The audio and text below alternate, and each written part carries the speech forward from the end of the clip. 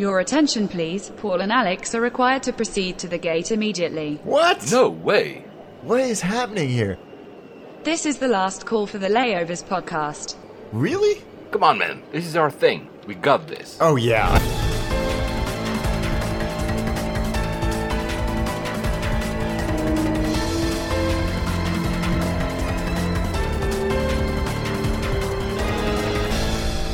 And we made it.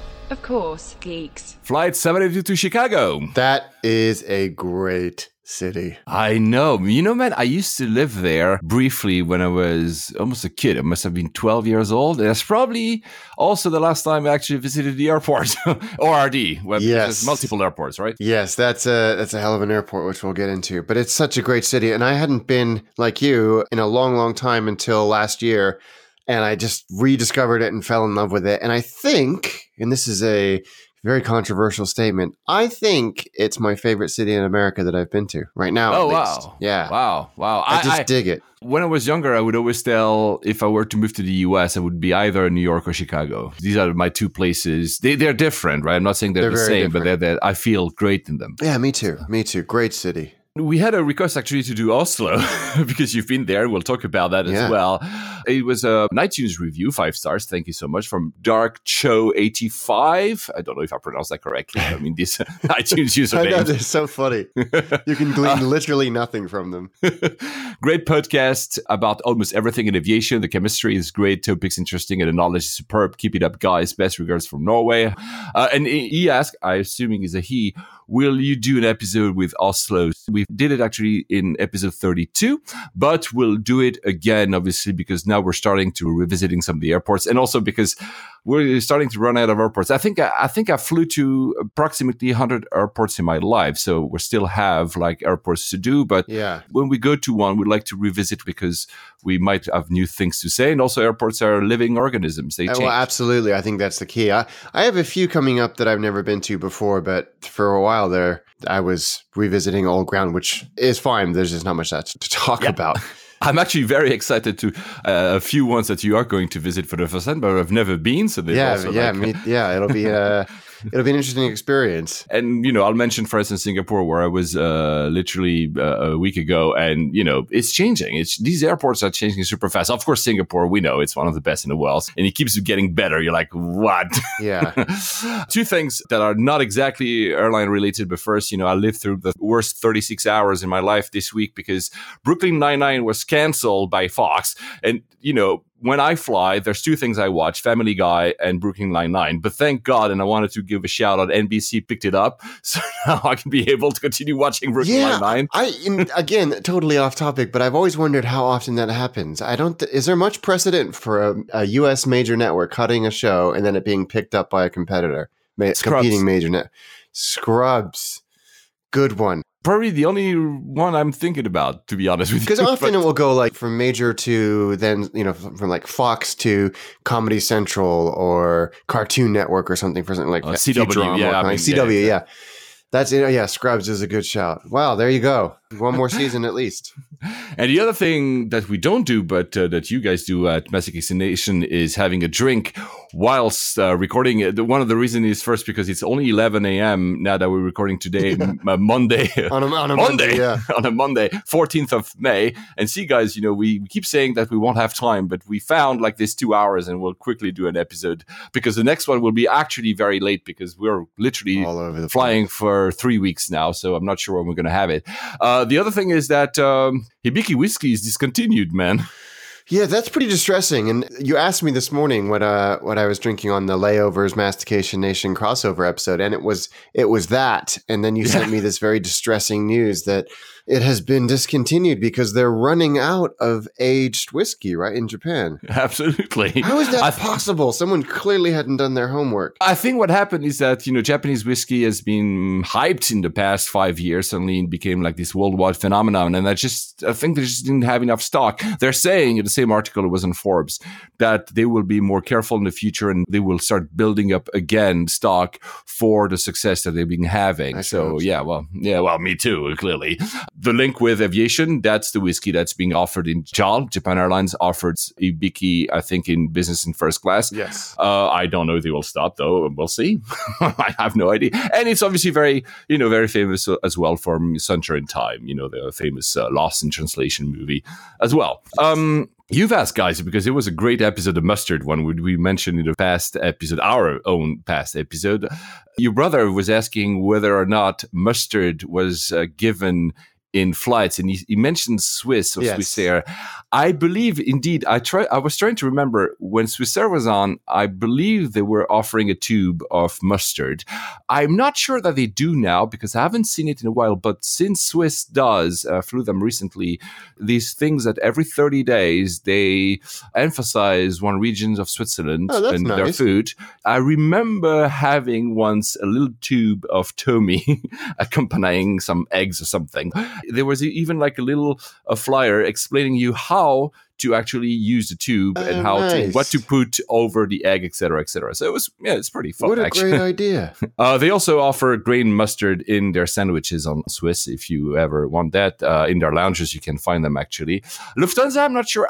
I'm pretty sure that somebody had tweeted us at some point in the past 3 years a picture of some mustard-y thing on Lufthansa. Listen, guys, I don't remember who did this. If you ever flown Lufthansa and had mustard as an extra, please let us know. Was it on a sandwich? No, I think it was part of the meal. Oh, like just an aside, an accompaniment. Yeah, an aside, yeah, which Air France does that. Air France, I remember long-haul Air France. I haven't flown them long-haul for a while, but used to give that in business class as, a condiment, something you would add on, your steak, for instance. So that was the French version of it, obviously, Dijon, right?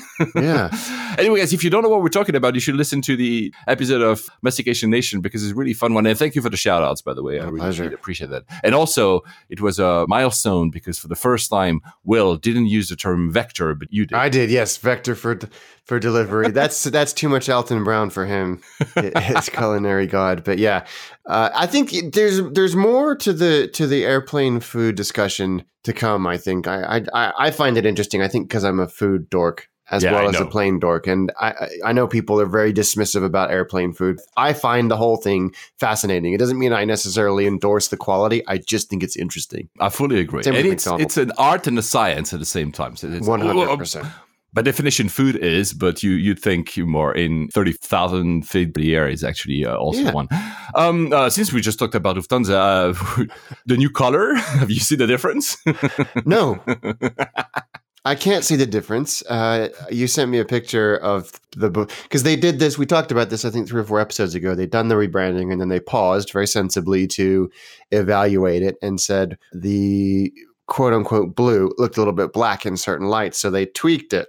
Apparently, I can't see it myself, but I'm not a designer. I don't have a designer's brain. So can you see it? Well, you know what? It's one of the things you'd say. Is it the same color with a different light?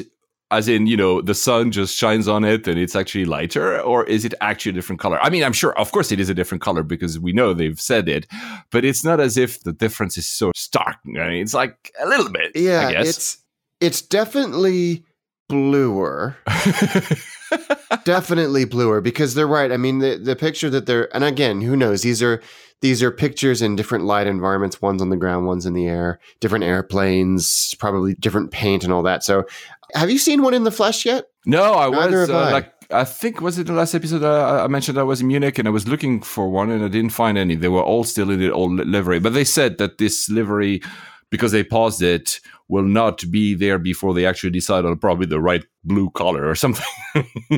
So no, I haven't seen it. I don't know. I flew Swiss afterwards, so there was none as well at Zurich, but that's more obvious. So no, we're probably going to see them very soon. And again, I commend Lufthansa's approach to this whole exercise. I think that they've nailed it. Taylor Moore at Tmoore4000 actually tweeted you guys out, says he started binge listening after I ran out of Layovers episodes. Sorry, Taylor, we cannot put them out faster than this. So he says to you guys, it's a great podcast. And in regards to airport food, although being a dumpster fire in all other regards, LAX has decent food now. You know what? it gets a lot of hate, but that airport is getting so much better than it used to be. But dumpster fire made me chuckle. I like that. Me too.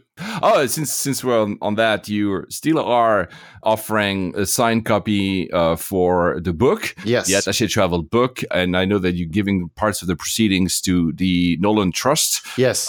People can find, of course, simply by following you, Cube Dweller, on Twitter. Yep. Or attachetravel.net is where you can find the books. And if you use the promo code layovers, there's a cheeky little discount in it for you. But yeah, we give 25% of the price of the signed copy to the Anthony Nolan Trust, who match stem cell donors with people that need a stem cell transplant. So they do good work. So thank you for mentioning that. I appreciate it. No, of course. And I'll keep mentioning it because I think it's actually a worth enterprise. Still on Mastication Nation, I don't want to talk about food all the time, but there was I think your brother was mentioning something very interesting about the distribution of beers, right? And Greg McCormick, was it him that mentioned that Betsy is actually no more, that the beer from Cathay Pacific has actually stopped? It's such a shame. Yeah, Craig is a brewer himself, and so has his ear in that network, as it were, and has heard that it's no more. And as you said on Twitter, they did say from the beginning that it was a limited edition thing. But I think the reception that it received, it could have been, this is a gimmick and this beer is crap, because people generally are quite snobby about their beer, but it was incredibly well received. It feels like one of those things that you just go large with. It becomes another point of exposure. Maybe there's still some stock somewhere. Probably they're not giving them out in air, and that's the pity, because that's actually where it actually is good, right? Yeah, exactly. It really was a very good beer. So I am sad to hear. I'm glad I have a bottle up on my shelf unopened, which I think I'm just going to keep. I only have the coaster. I don't have a coaster. They gave it to me when they served it to me last year in Cathay Pacific. Oh, I'm an idiot. I should have grabbed it. But I didn't keep the bottle because I didn't have room for it. But yeah, and it was empty anyway. I just undrunked it. Yeah. Other things that happen, because not only the world of aviation goes fast, as you keep saying, Alex, but also the world goes fast. And in 2 weeks, it's amazing what happened. First, suddenly we went from a state of war to a peace agreement in Korea. I mean, of course, it's still ongoing. I'm not saying here that everything is settled, but actually the ICAO has received a request from the North Korean government to open routes between Pyongyang and Seoul. That's incredible. Yeah, it is, right? It goes so fast. I mean, again, we don't know, but I mean, I want to be an optimist. I want to be hopeful. And I hope that this, no matter where it goes, that there's peaceful relationship. And yeah, I remember Tony Tyler used to say that, the airline industry is a force for good. Yeah, because people travel, they meet each other, and they become less aggressive. So I really hope that it happens. I do too. And I read recently that there's discussions in place now to open up the airspace as well. They want people to come in and modernize the infrastructure so they can reopen the airspace for overflight as well, which would change quite a lot. And also for Korean Air, because as I told you guys, when I flew Korean Air from Seoul to London, you could see on the moving map that the flight was clearly avoiding North Korean airspace. Exactly. Because Incheon, if you guys don't know, just look it up on Google Maps. It's very, very close to the border, actually. So they had to do like this massive turn to kind of avoid. That would solve some issues for them, and also have a more direct route back to Europe. That's great. That's great. I watched with bated breath bated breath and optimism. It can be both. Trump will meet Kim in Singapore on June 12th. The interesting bit is, why Singapore? So obviously Singapore, a bit like Switzerland, is this very stable place and offers good services, etc. But also there was concerns on how far could the private plane for the government of North Korea actually fly to. What is it? I don't know. It's some kind of Russian thing, I guess. Probably an Air Koryo. They couldn't do it in Geneva. Yeah, exactly. That would not be possible. Although, didn't Kim Jong-un go to boarding school in Geneva? Or in Switzerland? Yes, in Switzerland. I think in Switzerland. I think at the French part, there's a lot of boarding schools right there. So yeah, that's where he grew up partially, indeed. His father, you remember, he was afraid of flying. Yeah, so he took a train everywhere. Yeah, he would go with a train to Moscow, It's like crazy. At least the son, for all the wrongs he did, at least he's flying. So, and you know what? I still want to fly Air Koryo. Me too. And I think we're much more likely now, it sounds like. Exactly. Absolutely. On the opposite end, Trump pulled back from the deal in Iran. Again, here not to talk about politics, but the big hit here is Boeing, because Boeing was signing a deal with Iran Air to provide them with aircrafts. Yeah. And suddenly that could change the game, not because of they would be prohibited from doing so, but because there won't be guarantors. They have this bank, the Export-Import Bank in the US that supports, including the sales of aircraft. This is being used. Europe is the same. There's many countries have a similar type of credit lines. Well, that bank would not guarantee anymore that deal, which means that suddenly it could be opening the door to Airbus. Yeah, and I think that there was some licensing or some license was rescinded by Iran as well for Boeing to complete that deal. So, and there was scrutiny over Airbus as well, I think, which is one of the many reasons why Europe said, no, we'd really like to keep this deal in place.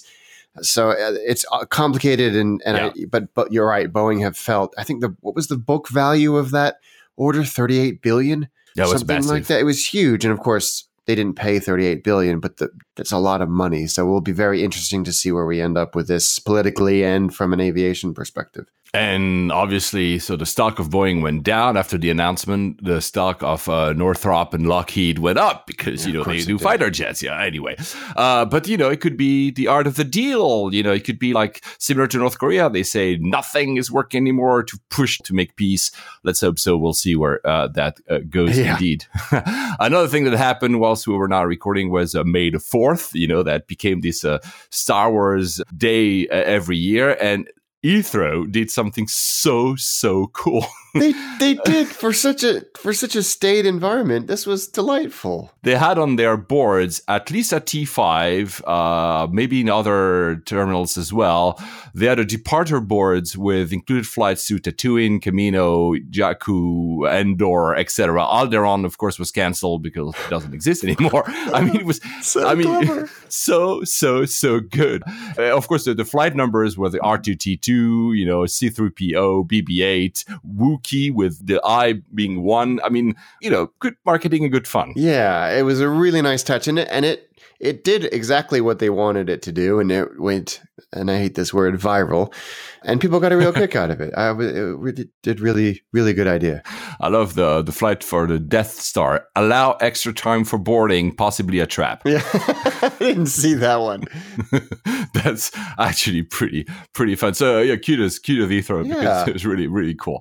Talking about science fiction stuff, I don't know if you've seen, because, Airbus is doing some type of flying taxi, flying personal drone, whatever. Yeah. And Uber just released their designs for their, I will call them spaceports, because they want to not only offer that kind of transportation model, but also they would like to build literally spaceports. You look at this, do you really think that one day we'll have massive skyscrapers where you can simply go and hop on with these things and go to? I don't know, man. I don't know either, but the last month of with everything that's happened with Korea and Iran has taught me to never say never. So yeah, absolutely. Who knows? Probably. Who knows?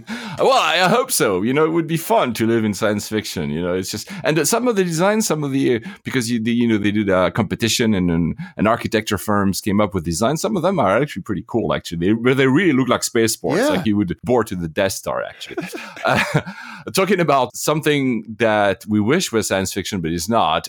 Smart luggage. Every single episode we used to talk about it, we kind of stopped, but Bluesmart folded. Yeah, I think because so many airlines, and actually this is one of the reasons they cited, although it was probably the least offensive reason they cited, where a lot of airlines banned them almost overnight, within sort of days of each other doing it, because they're stupid and dangerous. And so they've said, unless you can remove the batteries, which obviously negates one of the major features of it, then you can't bring them on board. It was as dumb. I don't know. I was thinking about this when I was traveling recently. There's a lot of ads in in-flight magazines for reinventing luggage. And I'm like, we cracked luggage 500 years ago. We don't need to do this. Let's go apply all this design and, ergonomic genius to an actual problem. The scraps of the company, let's say, has been acquired by Travel Pro, which is the luggage actually used. They do great work. I don't know what they're going to use. Probably they're going to, at the end of the day, the biggest problem with Bluesmart is that due to the new regulation that says that you need to be able to remove electronics equipment from the luggage, Bluesmart had a design where everything was integrated and badly integrated because wires were kind of all over the place. Whereas other makers, you simply remove, you have a small pod and you can put a battery there or remove it, which to me, if it's not a smart luggage, but why not, at the end of the day. And so probably that's what Travel Pro might do, is include some stuff where you can put a battery and charge you. But that's not smart. And also, I'm sure that there were some very talented people in that organization who build the luggage themselves, and the integrated scale and all of that other stuff that it had. The espresso machine that Travel Pro would get a lot of value from those brains. So it might have been one of those acquisitions. And let's remember though that the founder of Bluesmart was a bit of a dick because he was attacking reviewers. Yes. So at the end of the day, payback. And I still don't see a lot of smart luggages around without travel, and we do travel a lot, and I see most people having like normal luggages, for crying out loud. I'm skeptical that we can take luggage to the future any more than we already have. Science fiction is also what probably some of the unions at Air France are thinking, because they are striking literally every 3 days. It's really bad right now. So, the cliches that France strikes all the time, to a certain extent, it's true. So the railway in France, SNCF, hasn't seen a single year since 1956 without a strike. What? So, yeah, they do. That's an extraordinary statistic. Right now, there's a big battle that led to the actual not a dismissal. The CEO resigned. He said, I cannot do it. There's no way I can do it. I gave it my whole and I'm quitting. So Air France has no CEO. The numbers, if you look at the Air France KLM group, are okay, but the good numbers come from actually KLM and some of the subsidiaries like HOP and Transavia.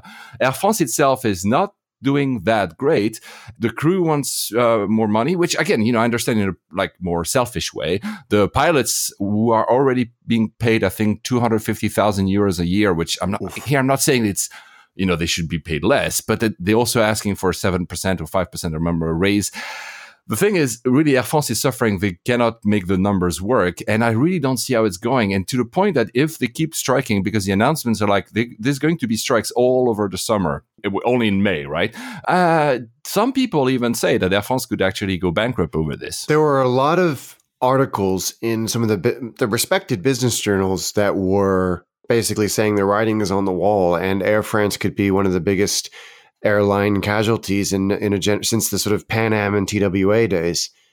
Which would be, in my mind, a tragedy. I don't think Air France as a name would disappear, but I think you may see, one of these blockbuster bankruptcies. And I don't know how the law works in France and in the EU in general, but where the name is saved and private equity comes in and acquires it. And basically they build an airline from scratch. And they do what the American Airlines did, and they bankrupt the company to void the union liabilities, and pension liabilities and all that, which of course screws tens of thousands of, destroys lives. But is that worth preserving a storied brand? Absolutely not. But that's probably the tack that it will take, sadly. The complication here is that the government still owns part of the company. Macron the president of France, wants to kind of rejuvenate the French economy.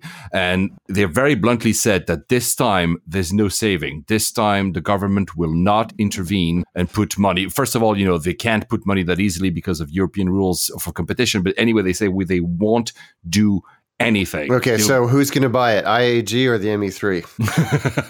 The or Chinese? Delta. Or the Chinese. Yeah, Hainan. Well, the Hainan group aren't they just riddled with debt? Yeah, I think they expanded way too quickly, way too crazily, and, everything financed by debt. And I think that's hitting their back. Yeah. Not to say another word, right?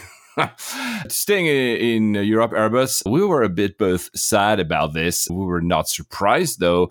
Airbus has announced that the Bombardier C series will be renamed. It's going to be the A200, for crying out loud. Yeah, we did kind of assume that was going to happen.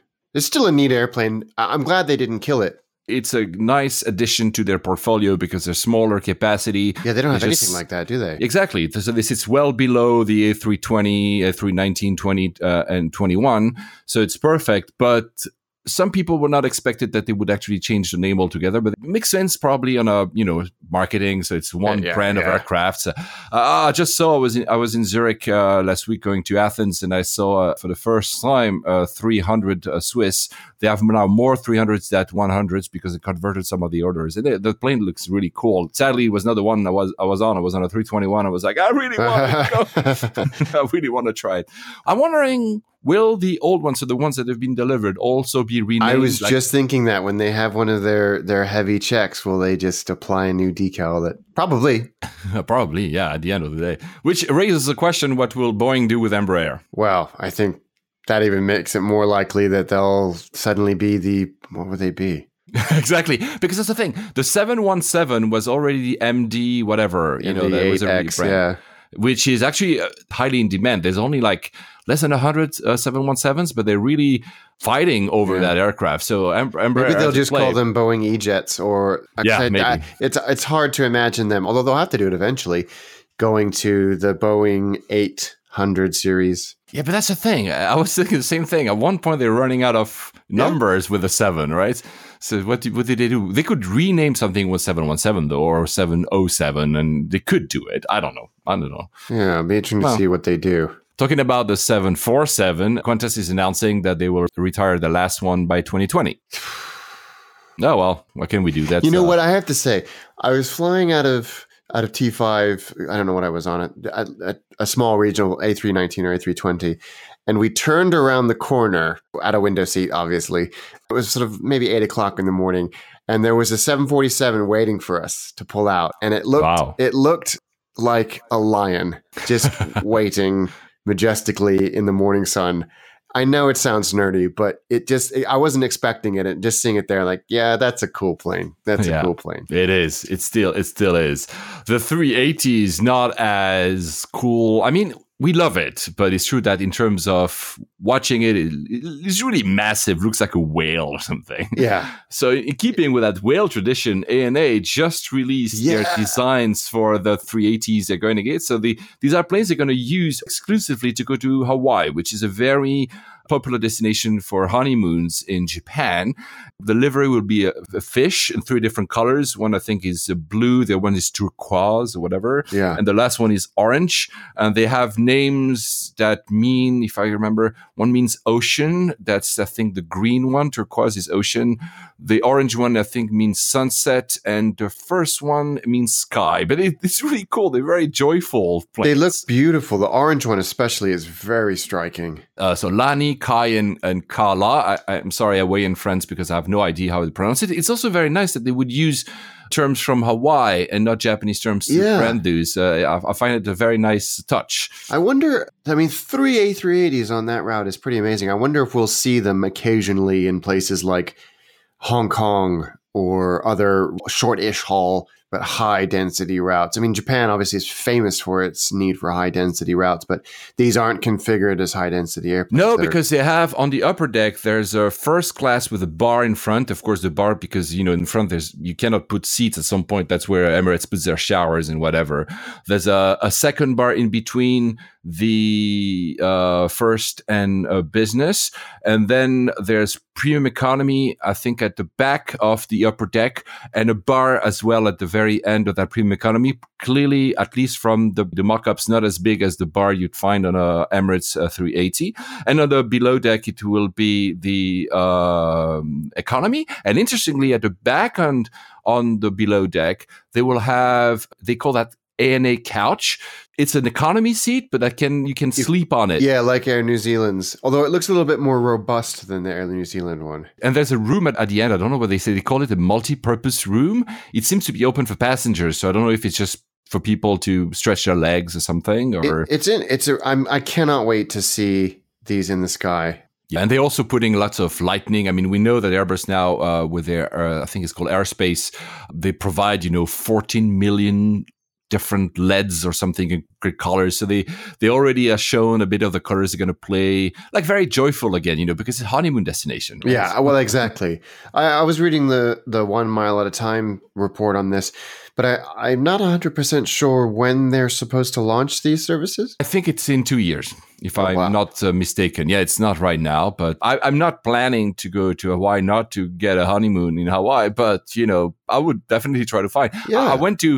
I took, what was it? I think it was Northwest. Was it already Delta back then? No, Northwest from Narita to Honolulu. And I wish I had done that in the 380 that looks like a fish. It's cool. It's cool. It's cool. Talking about cool, China Eastern, I haven't flown them in 10 years, but China Eastern has released a livery for one of their 330s to infinity and beyond. It's Buzz Lightyear. It looks super, super cool as well. It does look cool. It does look cool. And because I forgot that they're doing another one of those movies. I was like, why are you...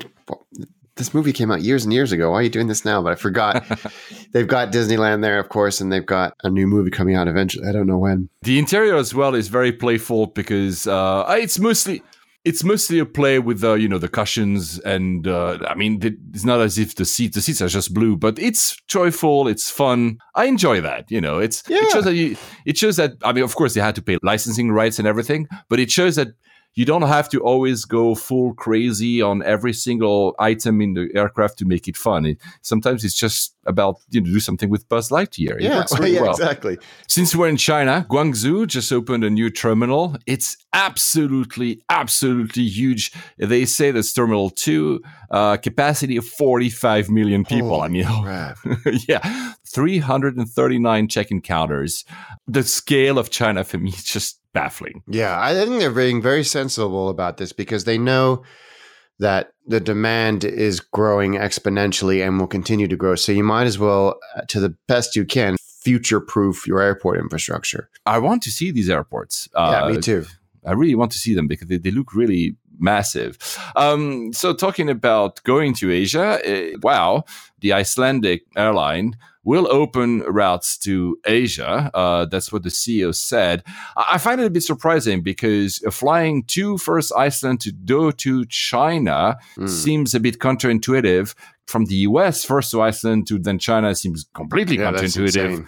Yeah, so, but they want to open 14 routes, apparently. That's what they say. Yeah. And trying to be that DXB, that Dubai in the north of the Atlantic. There's two things. Strategy. Geography, like I just said, is not as easy. But second, I don't know if you've been recently to Reykjavik, KEF. It's constraint. So I don't know how you add all these people transiting there. They will have to triple the size of that airport. They really want to become a Dubai of the North. Yeah, because they were talking about not just China, but India as well. Some routes there. And I know that Helsinki, its northernness has been the key to Finnair's strategy of serving Asia because Helsinki to somewhere like Shanghai or Tokyo is actually not that far relatively because you're going across the top of the globe. The pole route, yeah. So maybe there's something there. I don't know, but it's an aggressive strategy. Clearly, there's money to be made there because the fares, even out of London to Asia, are still competitive. So and Scoot has obviously come in and a few other low-cost carriers. So it'll be interesting to see how this actually plays out. I hope they do it. I hope they succeed. But it's true that to entice me to go first to Iceland, to then go to, it's 3 hours from London, to they go to Asia, whereas I have, Helsinki just mentioned is very well placed and actually a very big part of now the One World strategy. Or Norwegian that is opening routes directly to Singapore. It will have to be a very good price to, entice people to do that. Yeah. And there's the challenge is with long haul. Yes, the sticker fare may be very attractive, but then bag fees, meals, seat selection, all that, it adds up, and people are becoming wise to that. So I flew to Singapore. We already talked about Singapore so many times. I'll try to be short. And I flew again with Emirates. Did via Dubai, and then I had to go to work to Dubai. So I was seeing when I landed there that jewel. That new. It's not a terminal because it's a thing that will link all the terminals besides maybe T4. It will be like a shopping destination. There will be like 100,000 trees and like a waterfall from 40 meters. In the right middle. It's like a free falling waterfall. Right, that's not coming Absolutely. off the edge of something. Yeah, that's going to be spectacular and probably quite noisy. Yeah, I'm wondering about that as well. And I think they will do projections of images on this waterfall because they will act as some kind of screen. Obviously, there's been a video. I think Peter Johnson on Facebook shared it with me first. There's an article on the Straits Times as well that shows mock-ups and where the construction is sitting at now. It's opening next year, 2019, and. You said it's like they're trying to tell us how shit all the other airports are. Yeah, they're like, this is how good you could have it. It's really crazy. Anyway, I'm looking forward next year. I don't know which month it's going to open, but clearly all the panels that we know, the windows, I think that were specially made in the US or something, have been installed. They were like clearly done. So from the outside, it looks done. Of course, the inside is still a few months off. I don't know how it's going to work, how you're going to connect with it, because it sits right in the middle, around all where, you would stop and having pick up and drop off, probably underground tunnels. I don't know. We'll see. So, yeah. I mean, Singapore, man, just this airport is, I understand why it's always number one. I mean, I was Terminal 1, which is the oldest. So I still like it. I hate the freaking carpet, as you guys know. But yeah, well, I think they do that on purpose. Singapore, man, as always, I love it. Lots of food, obviously. You've been to the Maxwell. I have, yeah. I would not recommend it, guys, these days, because now there's so much construction around it. They're revamping the entire area that it feels completely isolated. Yeah, it's hard to get a taxi there as well, I've found. Even with the taxi apps, you just seem to wait and wait and wait and wait. And maybe that's why they don't want to get caught up in all that. It's not going to disappear, guys, but I think right now, because of the construction around, it's actually maybe not the best option for food courts. And usually I love going to the Fullerton Bay, which is a fantastic hotel, and I can find deals, but this one was a very last-minute trip, and it was way too expensive, and I learned as well that the ASEAN Summit was going at the same time, so the price of the hotels were crazy. I ended up going into Sofitel. So Sofitel, very, very nice. I mean, you've seen, I put some pictures on my Instagram. Fantastic hotel. And next door is a Lau Pa Sat food court. I've never been to that place. 10 years ago, correlating with Maxwell, 10 years ago, there was almost no skyscrapers around it. There was a little bit of construction. And I honestly didn't realize that it was the same place I was because it was like, holy cow, there's only skyscrapers around it. So probably was going to happen to Maxwell. The building, and in a few years is going to be very nice, surrounded by newish buildings. But it's comforting to know that they'll always be there, because if they ever touch them, there would be such a massive local and international outcry. Exactly. And since you mentioned taxis, I mentioned in the last episode, was it 2 episodes ago, that Grab was buying the Uber operations in Southeast Asia. The Uber drivers are really not happy. It has happened because it was May 8th or 9th, today May 14th, as I mentioned. So it has happened. Customer service is not the same. I'm not saying, guys, you shouldn't use Grab, but really it's not as good as Uber in terms of customer service. Oh, really? In terms of, it's I mean, just ask people in Singapore and they'll all shout at how bad it is sometimes. And the drivers themselves are also very concerned because it was a week before when I went, obviously. So anyway, just that you know that Uber doesn't work there anymore. Probably if you go to Uber, they will tell you, I don't know, download Grab or something. I don't know how it works. Yeah, anyway. I'm interested to see how that transition will take place. At Singapore itself, so still, the only thing I don't like about you is that security at the gate. I really, that just breaks my rhythm. I'm like, I still need to clear security. Yeah. But the very interesting thing is that now there's signs everywhere, Terminal 1, but apparently Terminal 2 and 3 as well. I'm not sure about 4, that says that it is an arrestable offense to enter the transit area if you do not intend to travel, even if you have a boarding pass. So at first I was a bit puzzled. I mean, if you have a boarding pass, it means that you intend to travel. Yeah. But they do checks. They do double checks. So you have the e-gates, or, of course, simply the person who will scan your boarding pass. But before you do that, 30 meters before, so it's almost useless, you have another stop, another check, and they make sure that you want to travel. Why would they do that? So one of the theories I had was like, Where are people going for very low cost travels that they want to cancel to get some, duty free shopping deals and then going out? Because again, since there's no security, once you have access to duty free, you have access to all the amenities, and then you can just go out. Another friend of mine, Andres N, the ex-CTO of Spotify, who lives in Singapore, told me maybe it's for a celebrity sighting. Maybe people are going there because since we exit and you enter. That's interesting. Yeah, I don't know. And even how can they check? Even if I have a boarding pass and I tell them, of course I'm traveling, will they track me down to make sure I'm actually traveling? I don't know. I think my theory is that it's people who want to go and use the lounge. Yeah, because that guy that we talked about many, many moons ago that would go booked a flight and rescheduled it every day for like a year just so he could go in and eat and drink in the lounge for free and before they finally got wise to him. This guy was not called Alexandra, by the way, guys. Yeah. Well, that is something I would do. The other, perhaps slightly more sinister explanation is that it's terrorism related. Yeah, maybe. There was always concern that an airport is a bottleneck where a lot of people are gathered in very high density, but Singapore seems unlikely for that to be a thing. But maybe they're just getting ahead of it. So. Yeah, and of course, they'll never tell us the reason because. Of course not. But it sounds very strange to have a double check because you're like, okay, but the next check will be exactly the same as the one you just did. But anyway, it's interesting that they have that. It's not a bottleneck per se, by the way. It's not a huge problem. Just it's a bit strange. And these signs that were not there last time I flew was I think September last year, are clearly all over the place. So it seems to be something that has been happening. I don't know exactly what it is. The guide you just mentioned, it was in China, where Xi'an, it was in 2015, maybe 2014, right. Xi'an Airport. And he was, like you said, going to the lounge, eating, canceling his flight because it was full fare and doing that every day or something. So good. so crazy. But the one thing that was very notable, and I told you as well, was lots of Qantas planes. So really, they have shifted kind of back to Singapore. There's still Qantas planes in Dubai, where I was next. But clearly, you could feel that the presence of Qantas is very now heavy, as it used to be like 15 years ago at Singapore.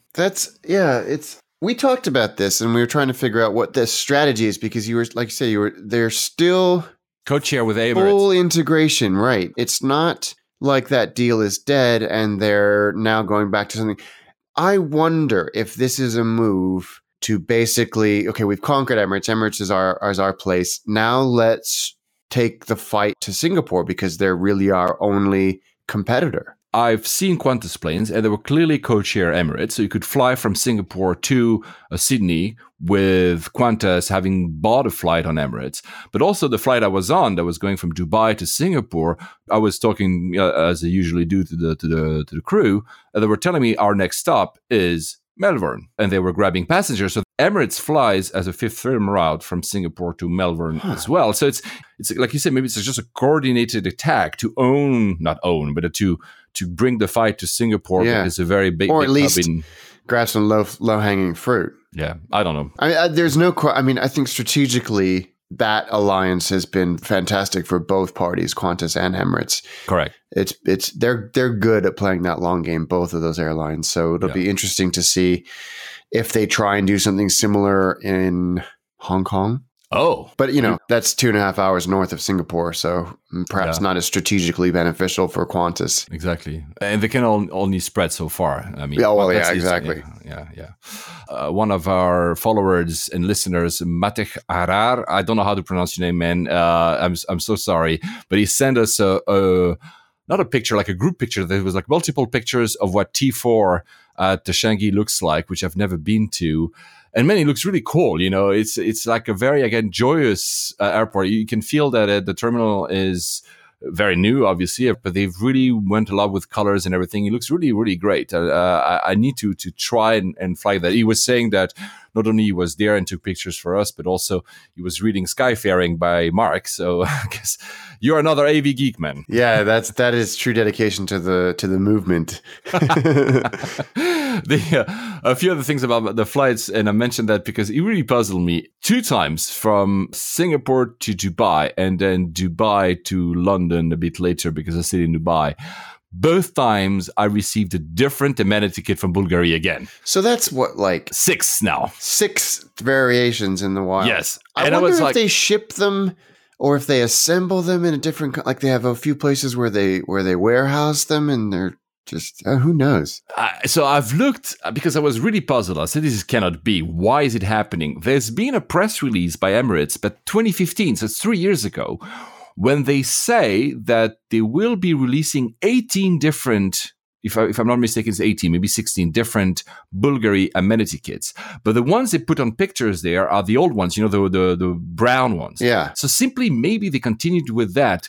It's like an Easter egg hunt or something. We have like a variation and it's randomized. And if you're lucky like me, because I've been flying a lot of Emirates and I'm flying again at the end of the week, maybe I'll get other ones as well. So at least maybe that's simply that. Maybe they just wanted to make like a good marketing thing and offering you like different amenity kits. I think that makes a lot of sense because they are highly desirable things. I mean, they're very, very nicely done. Yeah, they are. I've kept them all, actually. Yeah, now, what I do, because I tend to have too much stuff, to be frank, I empty them and I keep only the... First of all, I don't need a comb. I'm bald. Yeah. But also, there's a few things I don't, I have like 25 million Bvlgari eye cream or something. I'm like, at the end of the day, I don't need them. So I now, to save space, I usually keep only the actual kit, the box. Which they're very nice. Interestingly, as always, it's a very good marketing, by the way. When you enter Emirates and you put your headphones on, the first thing it's autoplay is that radio channel, which is kind of a podcast. It's great because they had like first the head of the tourism board of Dubai, so they explain you what they do. I mean, in terms of pure marketing, it's brilliant. Yeah, it is good. It is good. And I was lucky. It was again the time from Tim Clark to be on this podcast, this channel, interviewed by, I don't remember his name. He's a very good interviewer. He is good. And there's a few things that I learned that were really good. So first, he mentioned that all the 772s will be reconfigured in 2 class. We mentioned that a few episodes ago.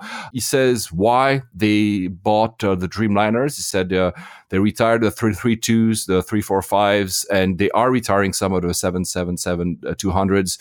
And so they need something smaller. So he admits that, they also need for some routes something a bit smaller, and they're very happy with buying them. He mentioned that there's clearly an integration with Fly Dubai, because now on some medium route, you might be flying Fly Dubai. You'll be warned about it. It's not as if, you'd think you fly Emirates Metal, but that the integration will be there. You'll be able to do it and earn miles and everything. So it's a close integration.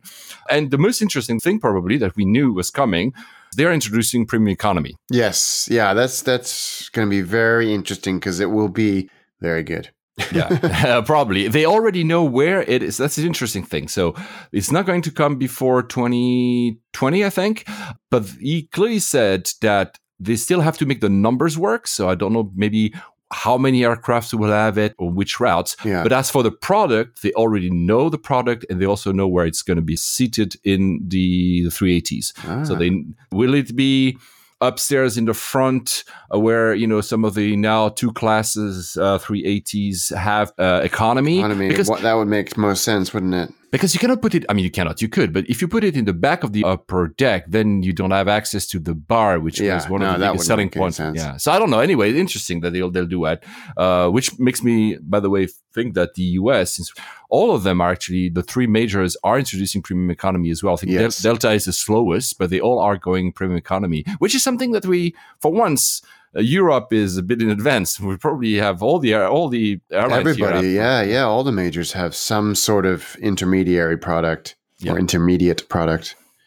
He also says 2 things about the future of air travel, Alex. One is that he doesn't believe that he will see supersonic flight in his lifetime. Okay, he's older than us, but he says he's not sure that the economics will work in the short term. Although he said he would be glad to have a 380 doing Dubai-Sydney 3 hours. Yeah, so wouldn't we all? Yeah, exactly.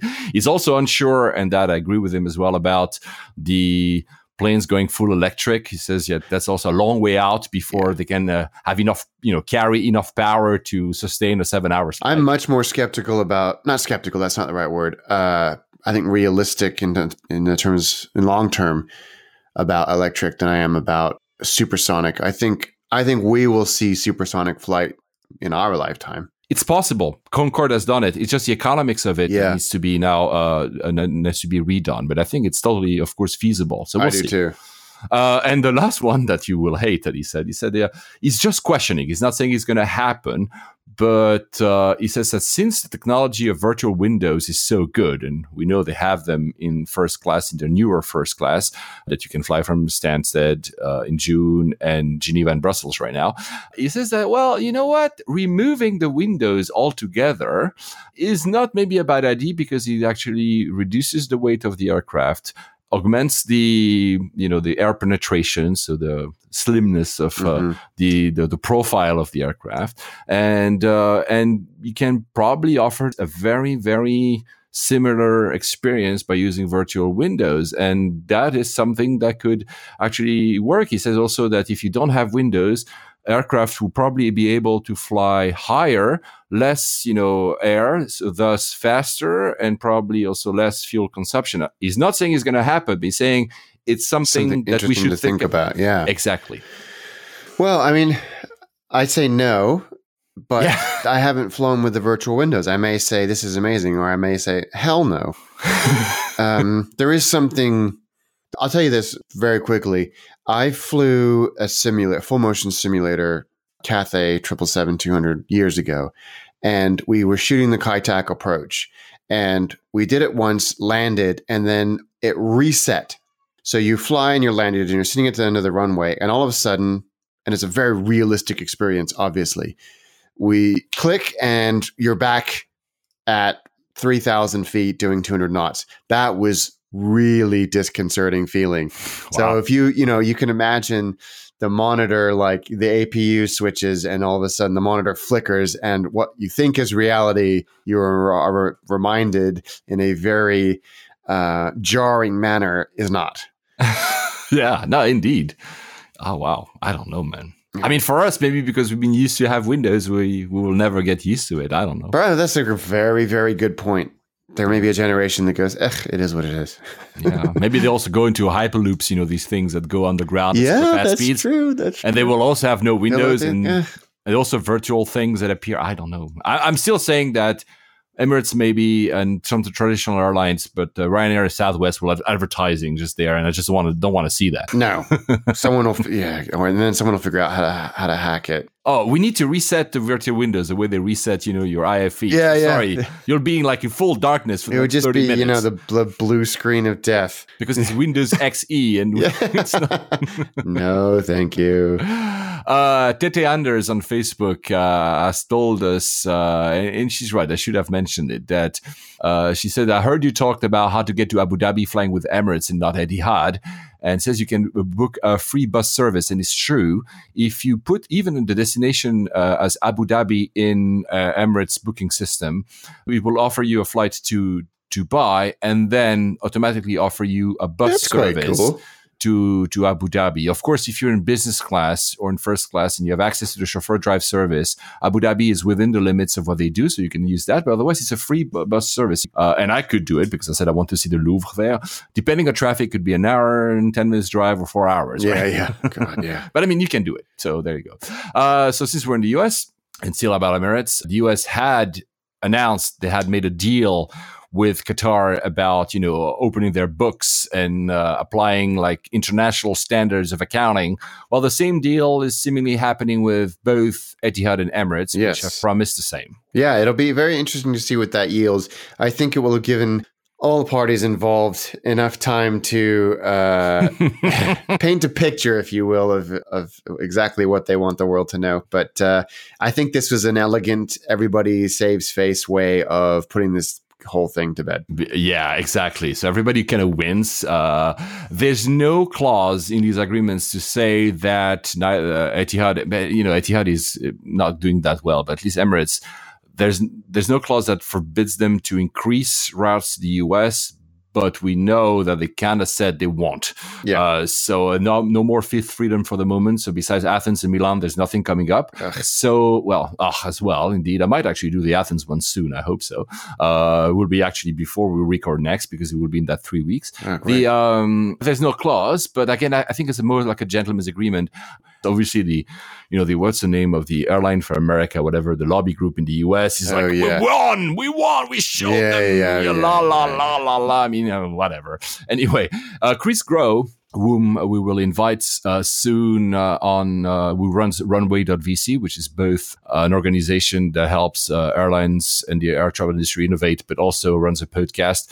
I was on it recently. He was surprised. He said of the deal. He said, why would Emirates offer a glimpse of their books? Because probably, and I was saying exactly like you, think not only you can show whatever you want to show, but I also probably think that Emirates actually there's nothing that much to hide anyway. So, yeah, well, exactly. And I think also, I mean, as we've just said with the whole Sydney Qantas thing, Emirates are not stupid. This was clearly a good deal for them to put, it was, even if they think/know that they're right, this was easier and better than fighting it.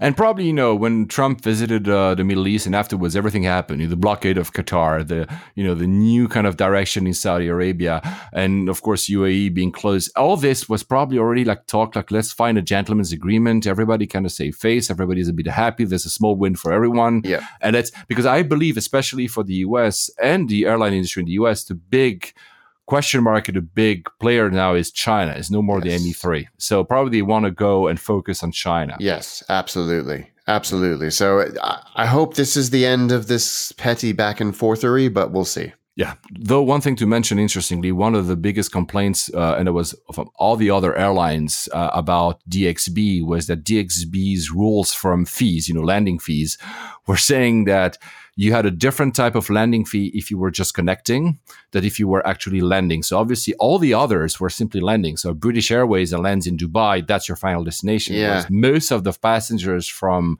Emirates were transiting, making Dubai cheaper for them. And apparently they will kind of level that. I don't know. That's what I heard.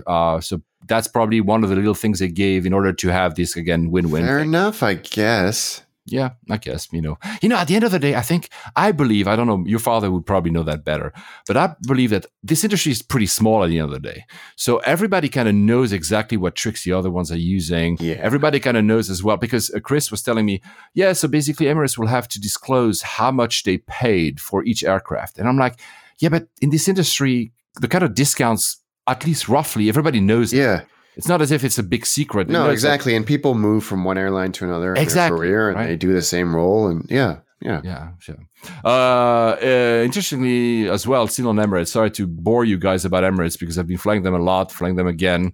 Emirates is removing some aircraft from the fleet, and they're storing them at Al Maktoum, DWC. I think there's 11 777s, 1380, that were put aside in April. In May, 14 777s, and in June, so this is going to be next month, they're going to put aside, store 6 A380s. And a lot of people read that as being, well, they have a capacity issue, they're not flying as many people as they used to. Well, in the same podcast, and also in the FT, Tim Clark kind of basically gave the answer. He says, we are a tad short on pilots. That's interesting, isn't it? So it's got nothing to do with they don't want to fly or can't fill airplanes. It's they don't have anybody to drive them.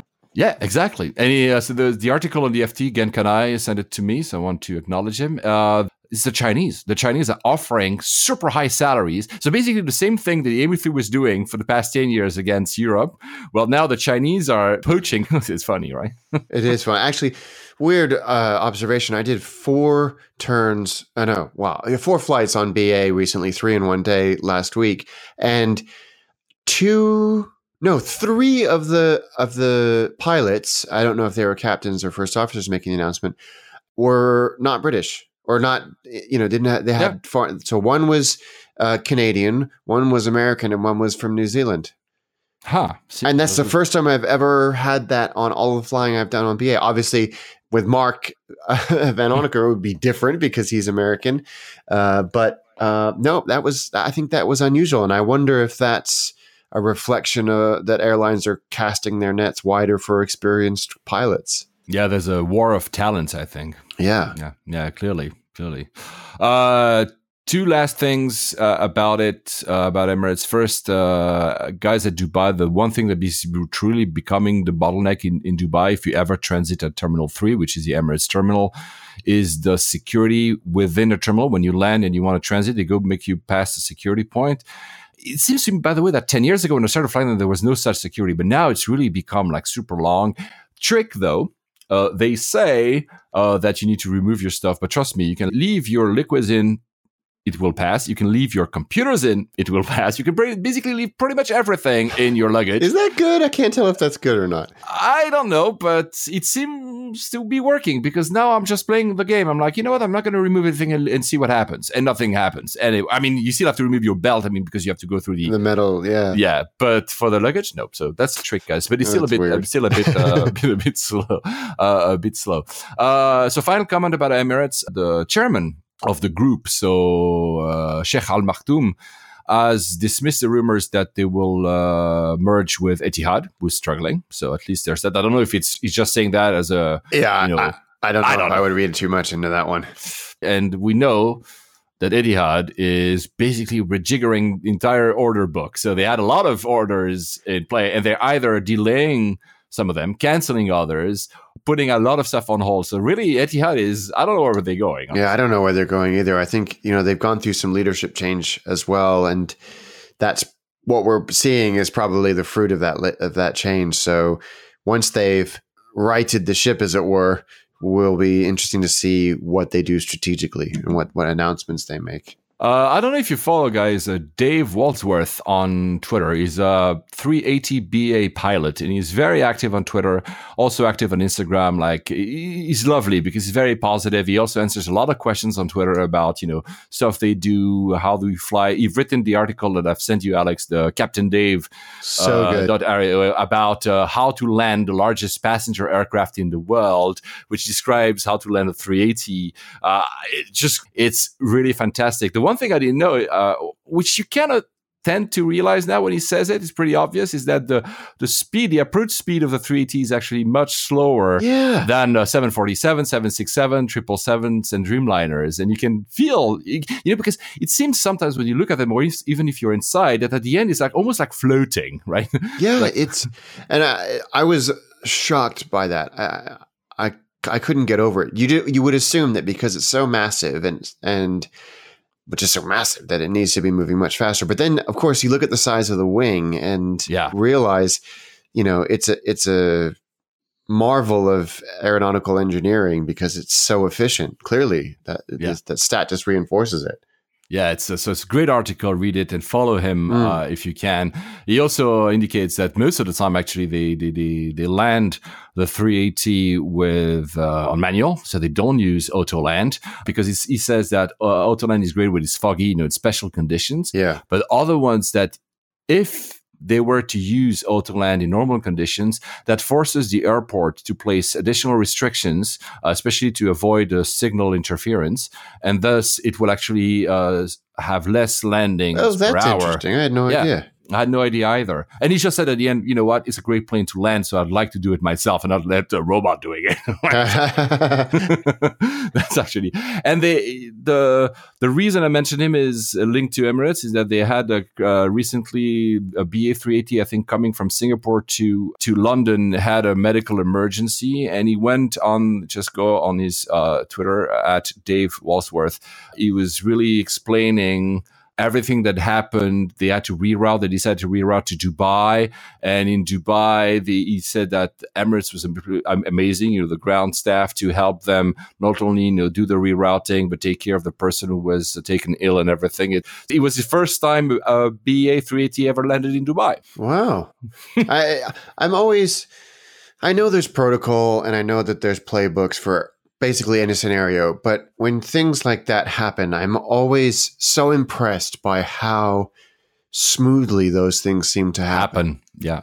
I admire people whose brains work like that because mine sure doesn't, but I just admire that. And I think it's really impressive.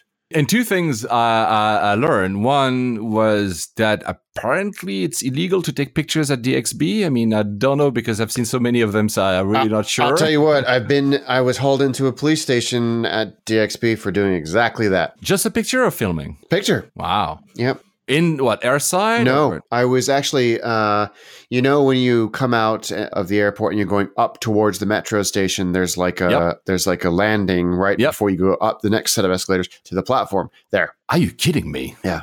I've taken so many pictures. I'm going to be arrested next time now. I've taken so many pictures. I mean, just because the design inside is pretty cool. It's this grand, massive thing. It's spectacular. And I've taken, of course, a few pictures of planes parked, like the 380 in front of me or whatever. So I never, I know that it's not the only one. There's a lot of airports where there's a lot of restrictions.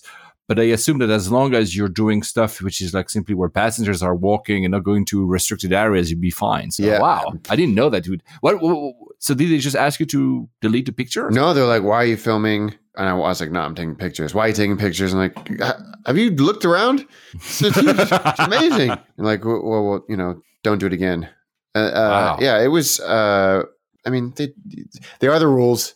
So yeah, no, of course. it is what it is. But yeah, it was an interesting experience. They didn't ask to look at the pictures, nor did they ask me to delete them. Because at the end of the day, they know that so many people take pictures of these things. I mean, I don't know. I'm not taking a judgment here. I'm saying that how can you limit people from taking pictures in an airport? Yeah, I think it was it is what it is. Yeah, it is what it is. Exactly. The head of the Dubai airports, Paul Griffiths, says that instead of building a third runway at Heathrow, just should let it be a 24/7 airport. I don't know if I agree with that. Of course, they say that because their own airport is 24/7. I live on now, kind of hear the planes sometimes when they land, especially when they take off, especially the older ones. I'm not directly, as you guys know if you've been listening for a long time, as I used to be like right on the landing. But I don't know. I mean, you know what? It's a bit self-serving because when I flew back to London after being in Dubai, I took the first flight out. It's a flight that leaves at 2:30 in the morning to arrive at 7 a.m. in London. And there's nothing else before because obviously the airport is closed. So you have to stay until 2 a.m. in Dubai to be flying back to the UK. Yeah. If the airport was open 24/7, you could leave at, I don't know, like 9 p.m. and land at 2 a.m. or something. And maybe it's self-serving. Maybe it's just saying that to say that. I don't know. Whatever they do, they need to do something quickly. And I flew out of Gatwick a lot in the last couple of weeks, and I like that airport. And God, do they need a second runway as well? Yeah, I agree. Yeah, I fully agree with that. So, what did you had a lot of flights. The Norwegian, let's put it aside because I want to come to that a bit later. But you flew to Dublin. Yeah, I did Budapest before Chicago, and that was on BA, and it was fine. The cool thing about Budapest is we chartered a helicopter. Yeah. This wonderful old airport that was the original airport. I think it opened in 1943. Grass field runway, but they've got a beautiful DC-3 in Malev colors and an Antonov 2, which still flies. And anyway, there's a local flying club there, a flight school, a Soviet era military junkyard. Wow. So this guy just buys these airplanes and keeps them all stacked up, as well as this helicopter company. And they're called Fly for Less, which is a disconcerting name, but they were very, very good. We took up a Eurocopter, and our pilot was ex-Hungarian Air Force attack helicopter pilot. So he also was able to get special dispensation for us to fly 150 feet over the city, which no one else can do. And so we got some pretty spectacular footage zipping along the rooftops of Budapest, because that's closed airspace, but he was able to get it for us. I need to do that. I want to be in that freaking copter once. So cool. So cool. So yeah, I recommend those guys a lot. Fly for Less in Budapest. And it's only like 20-minute taxi ride from the sort of center of Budapest or the Pest side of Budapest, of the river. But yeah, I flew to Dublin and back in a day, and then straight on it to Oslo. And it was my first time doing a transfer in T5. I'd never done that before. I did it from 4 to 3, but never within T5. And it's kind of ingenious the way that they've done it. You come off the airplane and no one checks your boarding pass or anything. You go through this door. There's never a check with Dublin because you have this special agreement between the UK and Ireland, right? You go through immigration at Dublin Airport. When London to Dublin, you go through immigration to get into Dublin. And I was traveling on my American passport, so it took for flipping ever. That's another story. Yeah, I know. Yeah, and then I came back and into T5 on the 2X gates, which are on the the south side of Terminal 5. And you walk all these corridors, you go through the boarding pass gates, right before you go through to security. And then you sort of end up, it spits you out at just the normal security. Oh, okay. In T5. You come through this door, which I'm sure we've all looked at a million times, and then you're at security like everybody else, and then you go to your gate. So it was very smooth and very, very easy. I came at a really quiet time. There wasn't much going on, like 6 o'clock at night, and then flew up to Oslo. But I have to say this. I think it's important to get this on record. I took 4 flights in a week on BA. All 4 of them were early, not on time, early. All 4 of the crews were exemplary, friendly, courteous, assertive, did the whole look at the iPad, call me by my name thing. The food is what it is. The thing that bothers me slightly is that you only get a cold meal, or a microwave panini is the hot thing, but no one wants to eat that on the evening flights. But they were all great. They all boarded on time. They all boarded promptly. They all boarded in a manner that I liked, so status people boarded first. They were all really, really good. Forget the product. It is what it is. They've got no control over that. No, plus at the end of the day, when it's a short haul, because Oslo is 2 hours or whatever, and Dublin is an hour and whatever. Even less than that. We don't need, fancy interiors or food or whatever. You want efficiency and kindness, or civility, or whatever. Especially since I was connecting, you're always slightly more aware of punctuality. They were all on time. They were all friendly. The flight deck crew were all super communicative. We had an interesting experience coming back from Oslo. It was like, I think our flight was at 9:30 local time, and we'd been up since 6 filming, so it was a long day. The plane was 17 years old. It's a 17-year-old A320, which has got to be one of their oldest planes. It didn't feel on the inside. Old, but they rarely do with BA, but they couldn't turn off the boarding music. Oh yeah, you told me. and they couldn't turn off. They couldn't dim the lights. Oh my god! And none of the reading lights were working. So. Control Alt Delete. Yeah, please. Pretty much. So they tried a few things on the ground, nothing worked, but they didn't want to miss their slot, so they got us up in the air. I had noise canceling headphones on, so the not dimming is a little bit disappointing because there's such wonderful views at this time of year. Yeah, because it's like twilight the whole flight. That was annoying. The boarding music, I was like, if you don't have headphones on and you're sitting there and this is playing for 2 hours, I think you'd go slightly insane. And then I think it got to the point where the captain was like, okay, this is even getting on my nerves. So to use a piece of jargon that's totally inaccurate, they pulled the panel mid-flight. So they shut everything down and the cabin went completely dark and silent mid-flight somewhere over the North Sea while they tried to reset this system.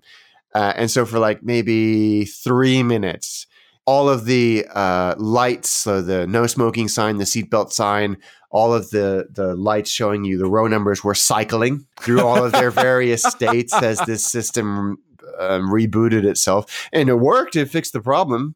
So then the cabin, everything dimmed to what it was supposed to do, and the reading lights worked, and mercifully the boarding music stopped. But that was my first. I've had that on the ground many times. Yeah, me too, but never on flight. Yeah, I mean, I had the IFE, like happens sometimes, but there's always these two situations. You have, let's say, more modern airlines, and which is your own IFE that they're rebooting, and older airlines where they're, because yours doesn't work, you feel guilty because or I even had the whole freaking cabin once. Oh yeah. Then you're an instantly unpopular person right there. Oh my god, I was like, I don't want anyone to see that's me that started this whole thing, but it was like a 12-hour flight, so I needed some movies or whatever. Anyway, were you two things? Were you flying, because you mentioned it, were you flying so T5 all the time, or did you also fly from T3? Good question. No, because T5 all the way. Okay, because we had these discussion. I think we also hinted at it like in the last episode, or maybe it was just you and me over messages. Because all my flights this month with BA are T3. Budapest was T3. Yeah, I'm going tomorrow to Barcelona and staying there one day, and it's T3, and most of the time it's T3 for these kind of flights. First it shows that T5 is a capacity issue and they need a T6 or something, but also that's sometimes you don't know, you have to pay attention to it actually screwed me on because my stupid ass didn't look, and I assumed it was T5, so booked my parking and hotel there, and of course it was T3, but the silver lining to that cloud is Cathay First Lounge. Yeah, Cathay First Lounge, exactly. Since you mentioned the crew, I know, sorry guys, because I keep talking to Emirates, but I want to just especially give a shout out to the crew from Singapore to Dubai, because that was exactly the kind of behavior, demeanor that made me fall in love with Emirates back almost 10 years ago now, because they were willing, they were fun, they were, very professional, but not taking themselves too seriously. Very similar to what you just said. It was super efficient, super nice. Everyone was willing and doing, it was like probably my best flight this year. And again, and I know we say that in every episode, we bore our audience with that. It was not a product. It was not the food. It was not the movies that I was watching. Yeah. It was the crew, the smiles, the professionalism. It was such amazing. A difference. I think they sometimes forget how much power is not. They can make or break an experience, and more often for me, it's make. They if they have no control over what the hard product is, but they can still give you a great flight.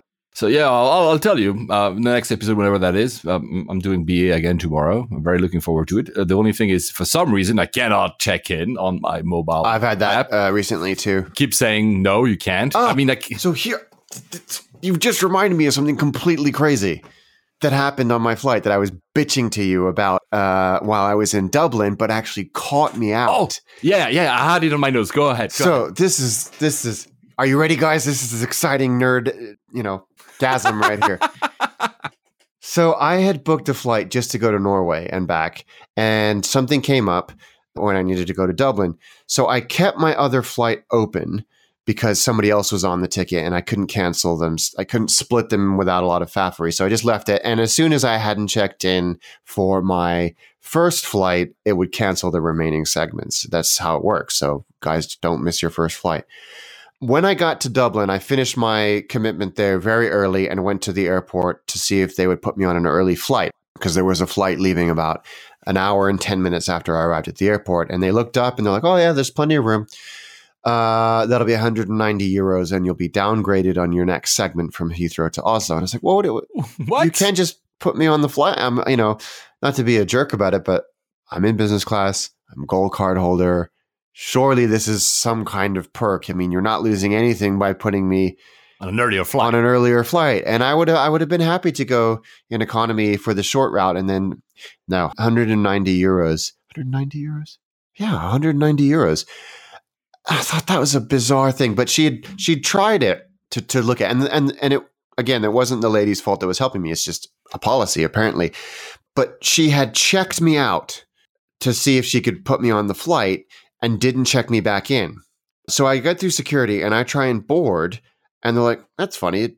It says you're not on this flight. And I was like, what? She's like, no, it's fine. The seat was never unblocked, so I'll just add you to the seat and on you go. And I thought, oh, that's just salt in the wounds. Anyway, fine. I get to my flight from Heathrow to Oslo, and they're like, that's weird. It says you're not on this flight. And I was like, what is happening? Same thing. It's like, no, it's no problem. I just reallocate you to that seat. But when I got to Oslo airport and checked in, they scanned the boarding pass. It tried to check me in on that original trip for which I no-showed on the first segment. Oh, wow. And I was like, that's a little odd. Yeah, a little. Oh, my God. And so it took like 3 or 4 minutes of her tapping around on the computer to unload me, quote unquote, from that flight as that person, which should have been canceled, using a passport I didn't have with me. Yeah, because you had the other one. Yeah. And then sorted it out. But the most interesting part, and again, I'll shut up with the story in a second, was I was not excited about entering the UK as a British citizen on my US passport. I just thought 10:30 at night, this is going to cause some poor immigration officer a real headache. And I did a little research. I have every right to enter the country on my US passport as a British citizen, especially since I'm leaving again on Tuesday. There's nothing to stop me. But it did mean filling out a landing card.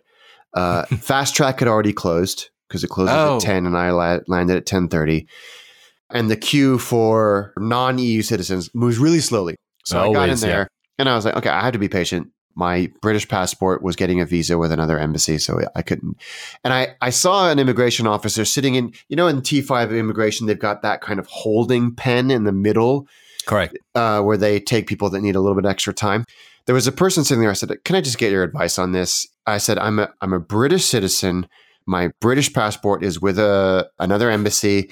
I'm an American citizen. I have my American passport. I'm leaving on Tuesday. And you could see his colleague behind him starting to laugh. And I was like, I filled out a landing card. I waited in the queue. And the guy he's like, you don't want to wait with all that nonsense. Just give me a moment. Takes my passport into the office, processes it himself. And I had a copy of my UK passport, photocopy. Processes my entry into the UK on my UK passport. Wow. Yeah. Comes back and says, here you go, man. And escorts me through all the barriers to baggage claim. And he says, that's awesome. It was awesome. It was so great. It was such a great experience with UK border folks.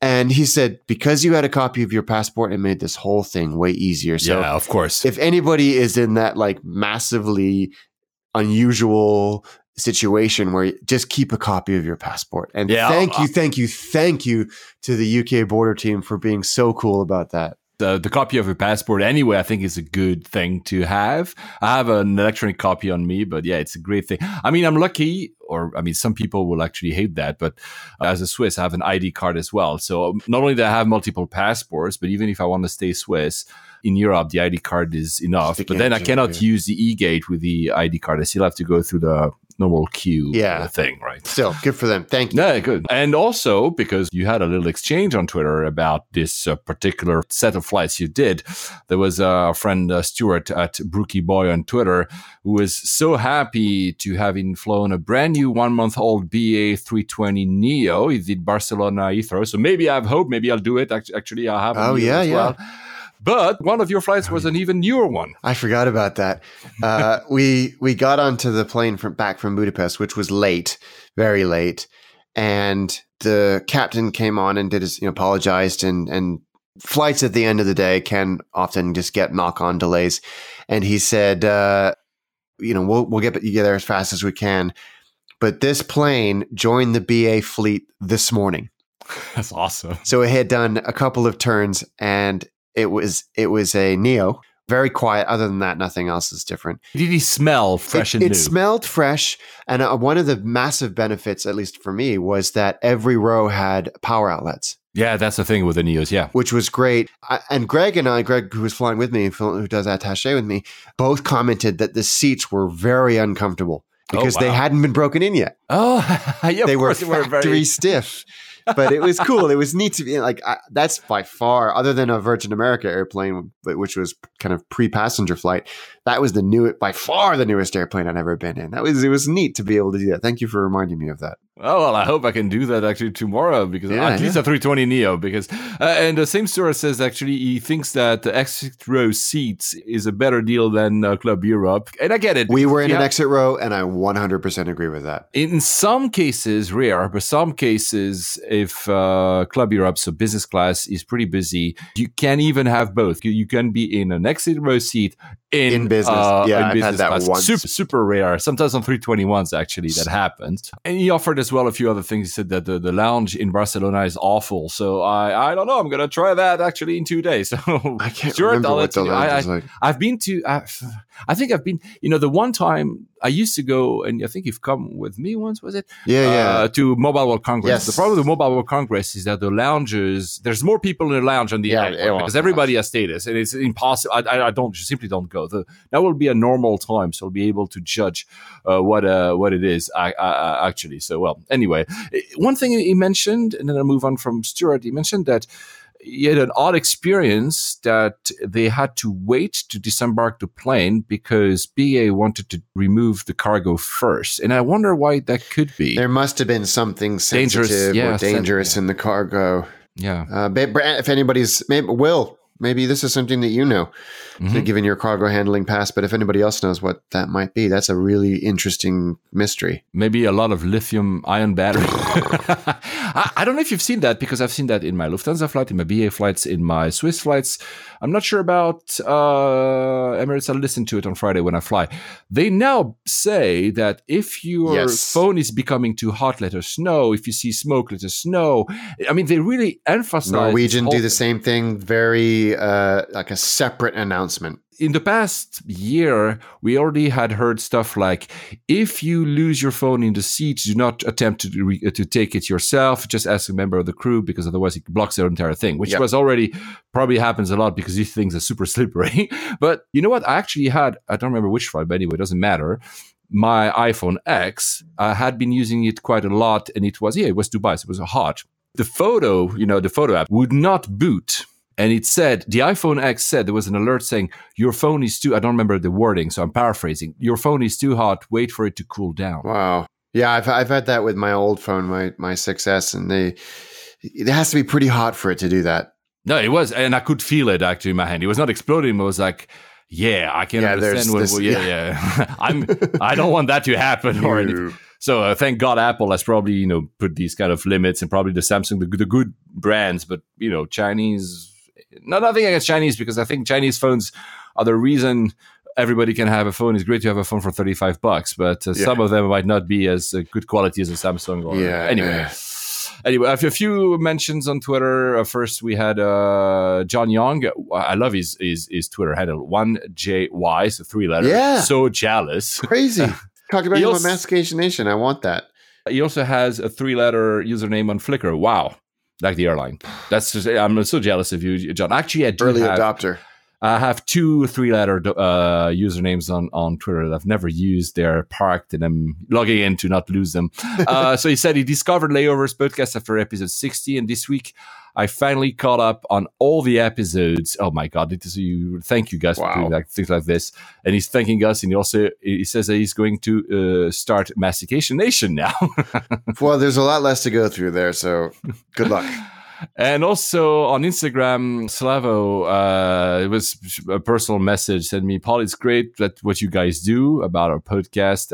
And he says that we actually met in Astana back, I think it was 2014. Yeah. And that's why he's listening, because I must have mentioned Layovers back then. And that's why he's listening. So cool. I love it. These small, he works actually at Skoda Innovation. I mean, stuff. Yeah. So, guys, it's always great, these feedback, because we're talking in front of a microphone. I see Alex on the other side of the screen. He sees me, and we always kind of so happy to know that even if it's 5 people, but they are listening, because it was so nice. Daniel Tan at Dan _ on Twitter said that only recently found Layovers, and I am now on a mission to get through all 70 existing episodes. 10 down so far. Wow. Pain. You guys need to come down to Australia to test out some of our business 100%. So agree. And he added something. He actually travels with a violin. So, my whole story about taking the space on the overhead bin, it was like, for me, he says it's always difficult, because with the violin, obviously, he wants to get in first, but also the violin, due to its, size and how it looks like, it actually takes a lot of space. It makes a lot of passengers unhappy. And I said, you know what? I'd happily give space for some of the violin. Absolutely. Very noble 100%. I'd much rather give that to a violin than somebody who's clearly pushed the hand baggage limits to absurdity. Since we just mentioned both the seats were a bit stiff, the space in the overhead bin, something for our friend Kendall. So Congress has renewed the FAA funding for 5 years, which is actually pretty good. So the FAA, the Federal Aviation Administration, it's good because it hadn't been done for such a long time. So it's now they have funding for 5 years, they're set.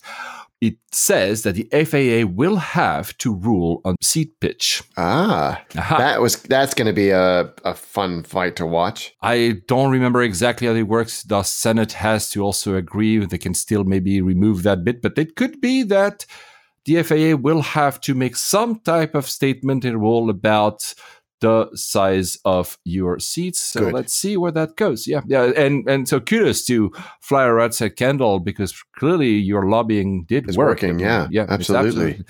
the 787 Rolls-Royce engine, that story, actually, we were at the cusp of it because it seems that now not a single day passes on without having some new addition. Yeah. So BA is unretiring some 747s because they need to have capacity. Our friend Sunil at Glue Code on Instagram had his selfie taken in the flight deck of a 747. Actually, they need to do that. I never asked anyone, but I should simply just go. And he was talking to the pilots, and of course the pilots were super happy that the 747s were unretired. Yes. It's a good thing they got to them before they turned them into beer cans as well. Perfect transition to Virgin Atlantic, who was unretiring a very, very, very old A340-600 for the same reason.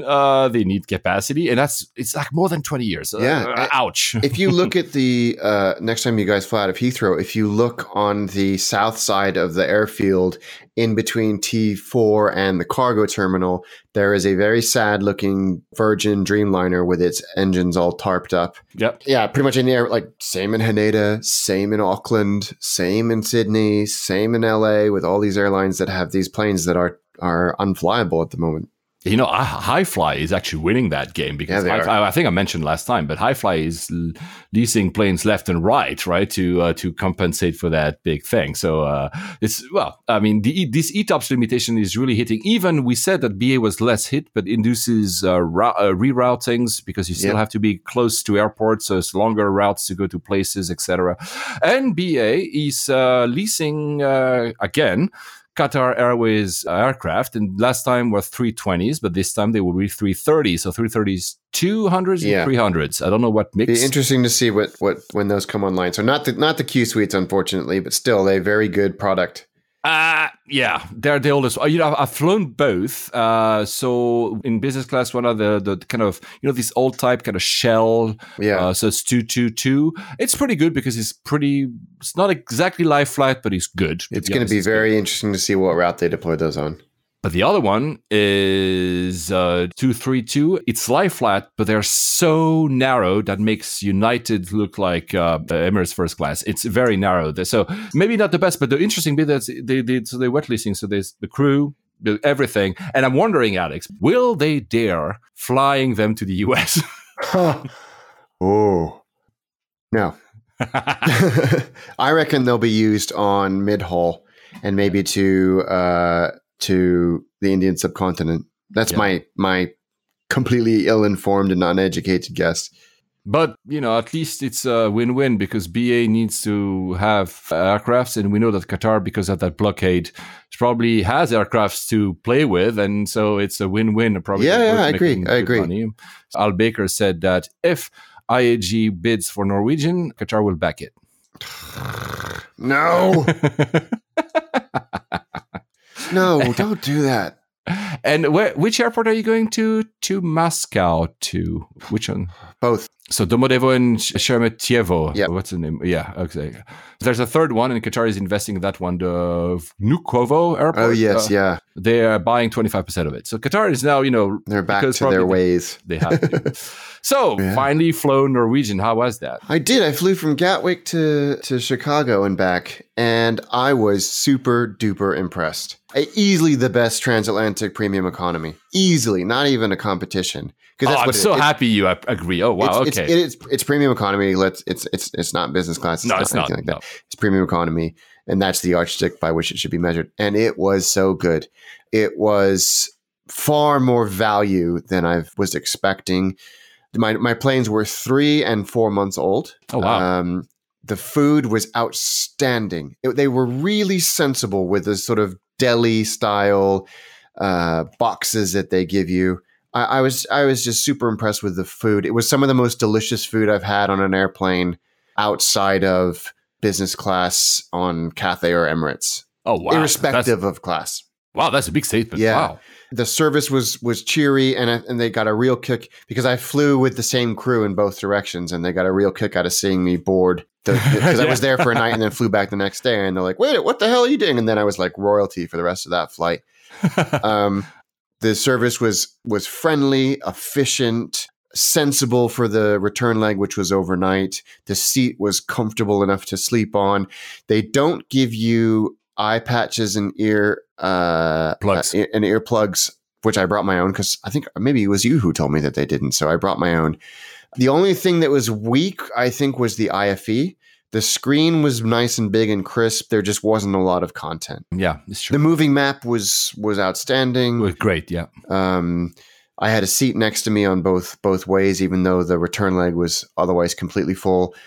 I was just really impressed. Wow. And I will fly, and it was like, it was so much cheaper because they don't have a Saturday night stay rule, which is genius on their part because the flights were rammed in both directions. And you have access to the lounge at the number one lounge at Gatwick, which is okay. It's okay. It's not great. Okay, it's not great. I agree. But at least you have a lounge, right? At least you have a lounge. And they have access to the Air France lounge at Chicago, which again is okay. They're in this, it's Terminal 5 at Chicago, which isn't great. It's not terrible, but it's not great. So, but I was so impressed with them and I cannot wait to fly them again. And I really hope that they don't get acquired or they even IG get anywhere near them because they'll just cheapen that experience. I mean, there's a reason we talk a lot about Norwegian in this podcast is because they're good. I mean, not everything is perfect, but they're good. And it's exactly like you said, they're giving a run for the money and all the others are doing these routes. And that just for that, I appreciate them. Yeah. And they didn't lock the windows. So they automatically get many points for that. But yeah, I was impressed. How was the leg room? More than adequate. And especially because I had two seats, I could put my carry-on next to me or under the seat. So it was more than adequate. There was something about the vibe. Yeah, and that's why I said earlier, like 2 years ago, Virgin should have bought Norwegian while they were still viable and just made it Virgin because it felt very Virgin.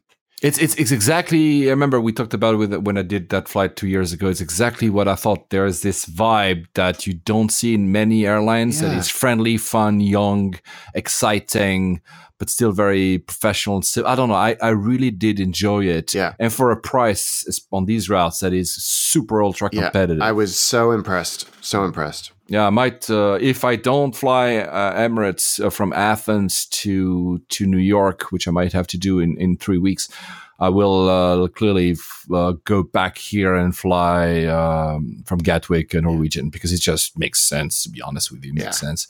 A few news about Norwegian. So the company says that at Q2 2018, it has reached its peak of its expansion. So I'm not sure I don't know if they say that because they are running into some cash issues. Yeah. It seems to be. They are saying that they're looking into cost-cutting measures. They're also saying that they're looking to divesting aircraft, so meaning like reducing the fleet or leasing more. I don't know exactly what that entails.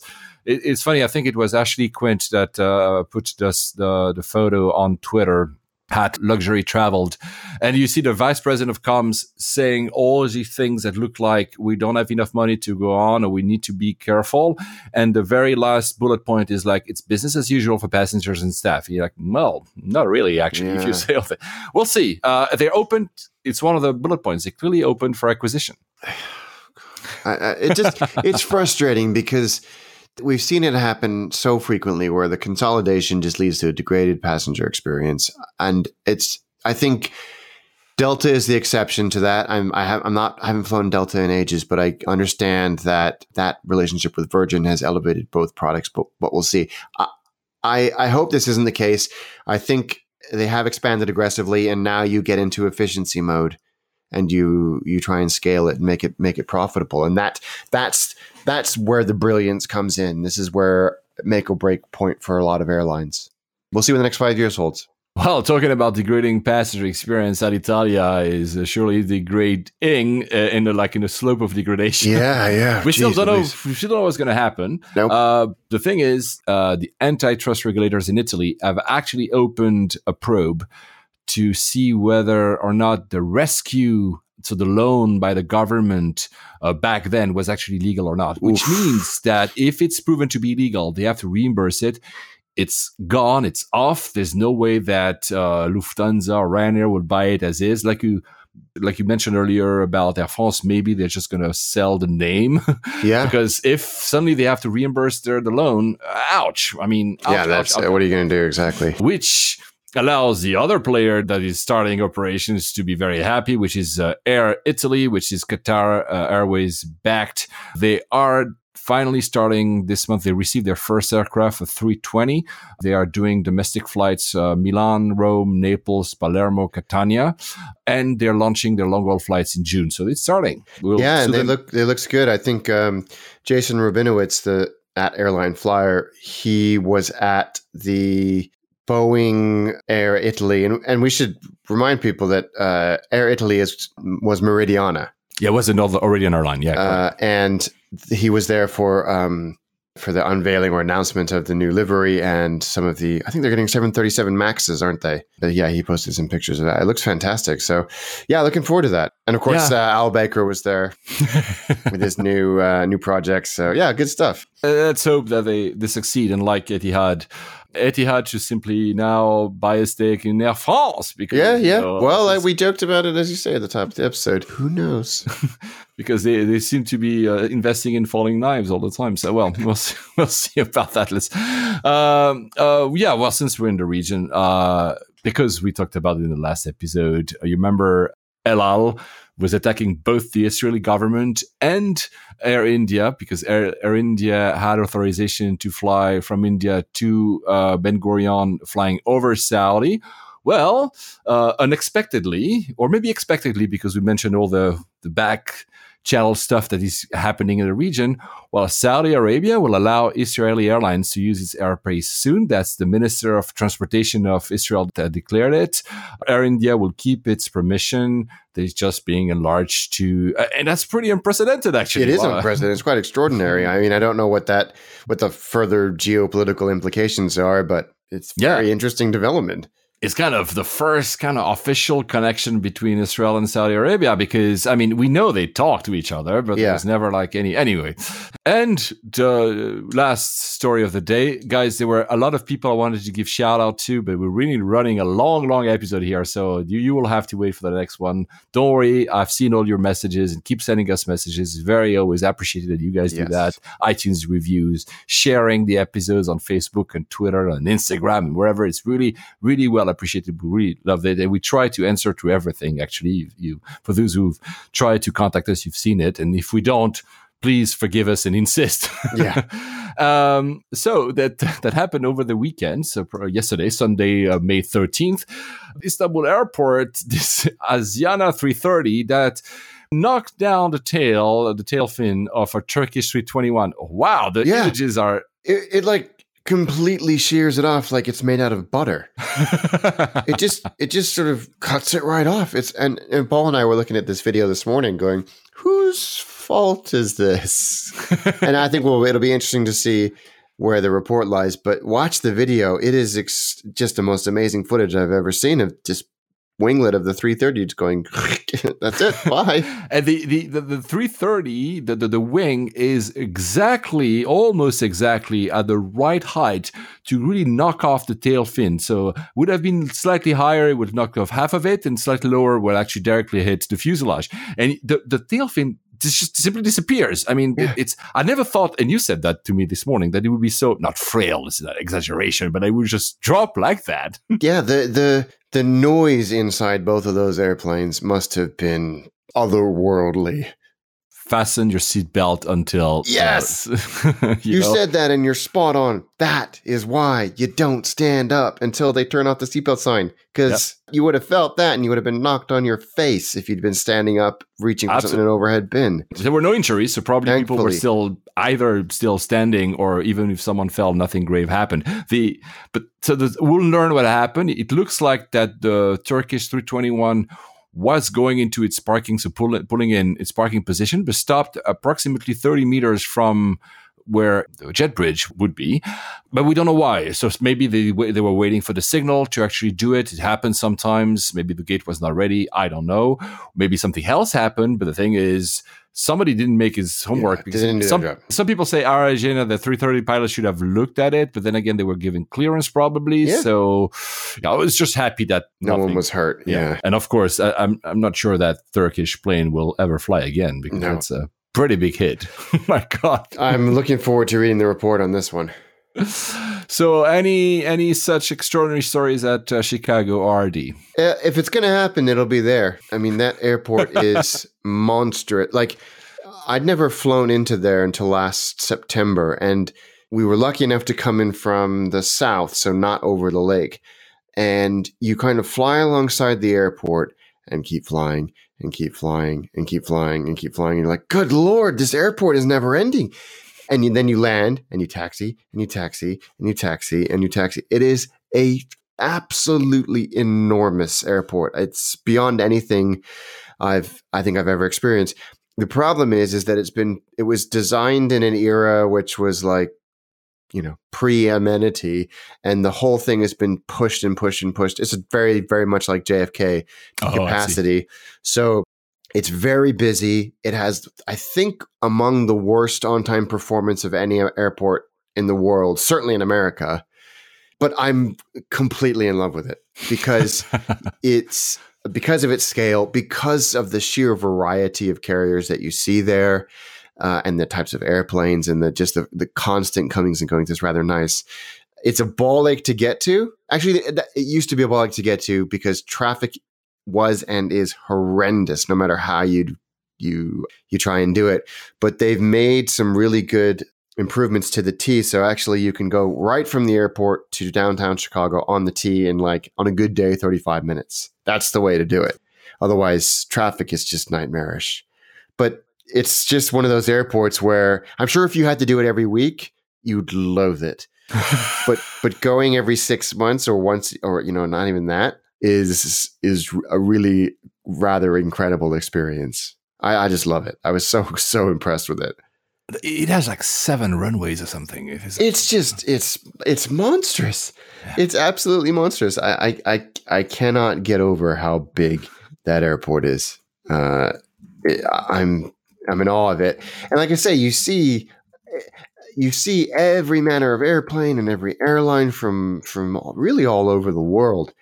And of course, as AV or Av geeks, it's quite extraordinary. But yeah, it's got 7 runways, which all constantly seem to be in use. It's 80 million people going in and out of there. So yeah, it's just amazing. So I love it. The problem is, again, and to answer the question that is the namesake of this podcast, it's a crappy airport for layovers because it's so far out of town and it takes so long to get there. So you've got this array of airport hotels around. So you don't really get to experience Chicago unless you have a long time on the ground there. There's a lot of facilities, not so much in T5, which is the main international terminal. But if you're transiting between U.S. carriers, then there's a few bits and pieces. But it's not, I don't think, a great airport for layovers.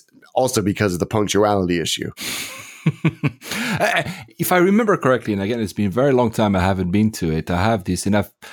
To be honest, I know I've done the international terminal, but I know I've done others because, as I told you guys, I was a teenager probably when I was living there. All the terminals have this kind of similar look, very long corridors. Basically, yes. You keep walking. You have gates, obviously, and they. I mean, I'm not saying that they exactly look the same, but they have the same feeling to them. The one thing that I remember was a nightmare to switch terminals. JFK, is admittedly also not very good. I think they are now trying to, they have a plan, which I don't remember the name of, that they're trying to make it easier for this type of transitions between the terminals, especially when you come from international, and let's say you fly Lufthansa, and then you keep going on Star Alliance, which I think United is Terminal 1. So to make these type of transitions within groups, One World, Star Alliance, etc., much easier to clear, because right now apparently it's still a mess. I remember And we're talking 20 years ago that it was a mess, and apparently it's still a mess. So they're making a lot of improvements there. So they have this automated people mover called the air transit system, which has been around since '93, and takes you from the rental car all the way through to the various terminals. But it's not, I don't think, perhaps as good as it should be. But it's one of these major hubs in the world. I mean, it's one of the biggest airports in the world. Anything that caught you out, especially at Terminal 5, you said you were? Good food, for instance, and obviously. No, not. Although there's everybody recommended the Rick Bayless, who's an American chef specializing in Mexican food. He has a little bar there, and you know what? For airport food, it wasn't half bad. And the people that worked there, I've never seen people work so hard in an F&B environment in my life. And they were friendly and smiling and jovial the whole time. Reasonable guacamole, and that's all I care for. and Negro Modelo beer. So, it was much better than the lounge, which served like Norwegian and Air France and Iceland Air and Emirates and Qatar. So it was rammed, absolutely rammed. And I could only take a little bit of that before I just wanted to explore the airport a little bit. Can you actually do plane spotting? Can you see the aircrafts? Oh, okay. Yeah. So from that lounge, you get a reasonable view of the movements. From the restaurants and stuff, not really? No, or not so much. They all are on the inside, and the gates are on the outside. I need to go back just because first I want to see Chicago again because I have memories of a teenager. It sometimes happens when I need to go to the West Coast. There, I have options to transit to do this type of layover. And the reason I don't do it is what I just explained. It says change of terminal. I'm like, oh my God, do I really want to do a change of terminal, right? Yeah. So, well, exactly. So, but I should. I think, is it Chris, that whom I mentioned earlier in the episode, and it was the one who was also telling me, is it help Paul decide if it's AV Geek or AV Geek? I think you live in Chicago, so maybe... Yes, please tell us give us some more tips and some maybe a good place to have food or your favorite lounge, whatever, and we'll mention in one of our forthcoming episodes, and also use them. I think are you not going back at some point, Alex, this year? To Chicago? Yeah. Probably. Okay. Well, good answer as ever. Of course, me too. I want to do it. Yeah. So, Chris and other guys who live there, let us know if there's anything that we should pay attention to or not, or avoid or do, because it's an airport that I really have only memories of. That's it. Yeah, it's definitely worth exploring, both city and airport. So, talking about, it was a long episode because we know we're going to record next. So, I know you're doing Miami and then, oh my God, you have so many flights this month. Yeah, it's crazy. I'm doing London, Miami, Tampa, London, and then London, Moscow, SVO, DME, Heathrow, and then straight onto a Dallas flight, then down to Monterrey, Mexico, and to Miami, then to Heathrow. Nice. And then at the end of the month, the trip I'm looking forward to all those. I'm flying on an RJ85 to Dublin and back. Oh yeah, and stay tuned for that because there's a lot more on that one.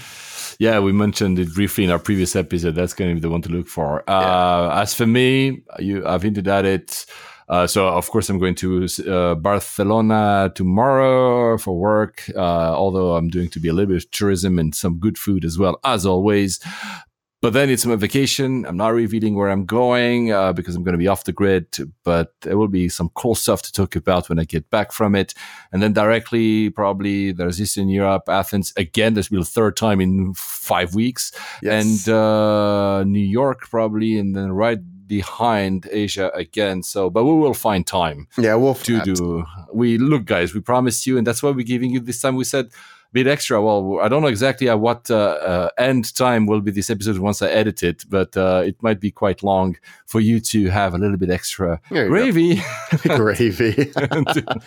Until next time. Okay, Alex. Safe flights.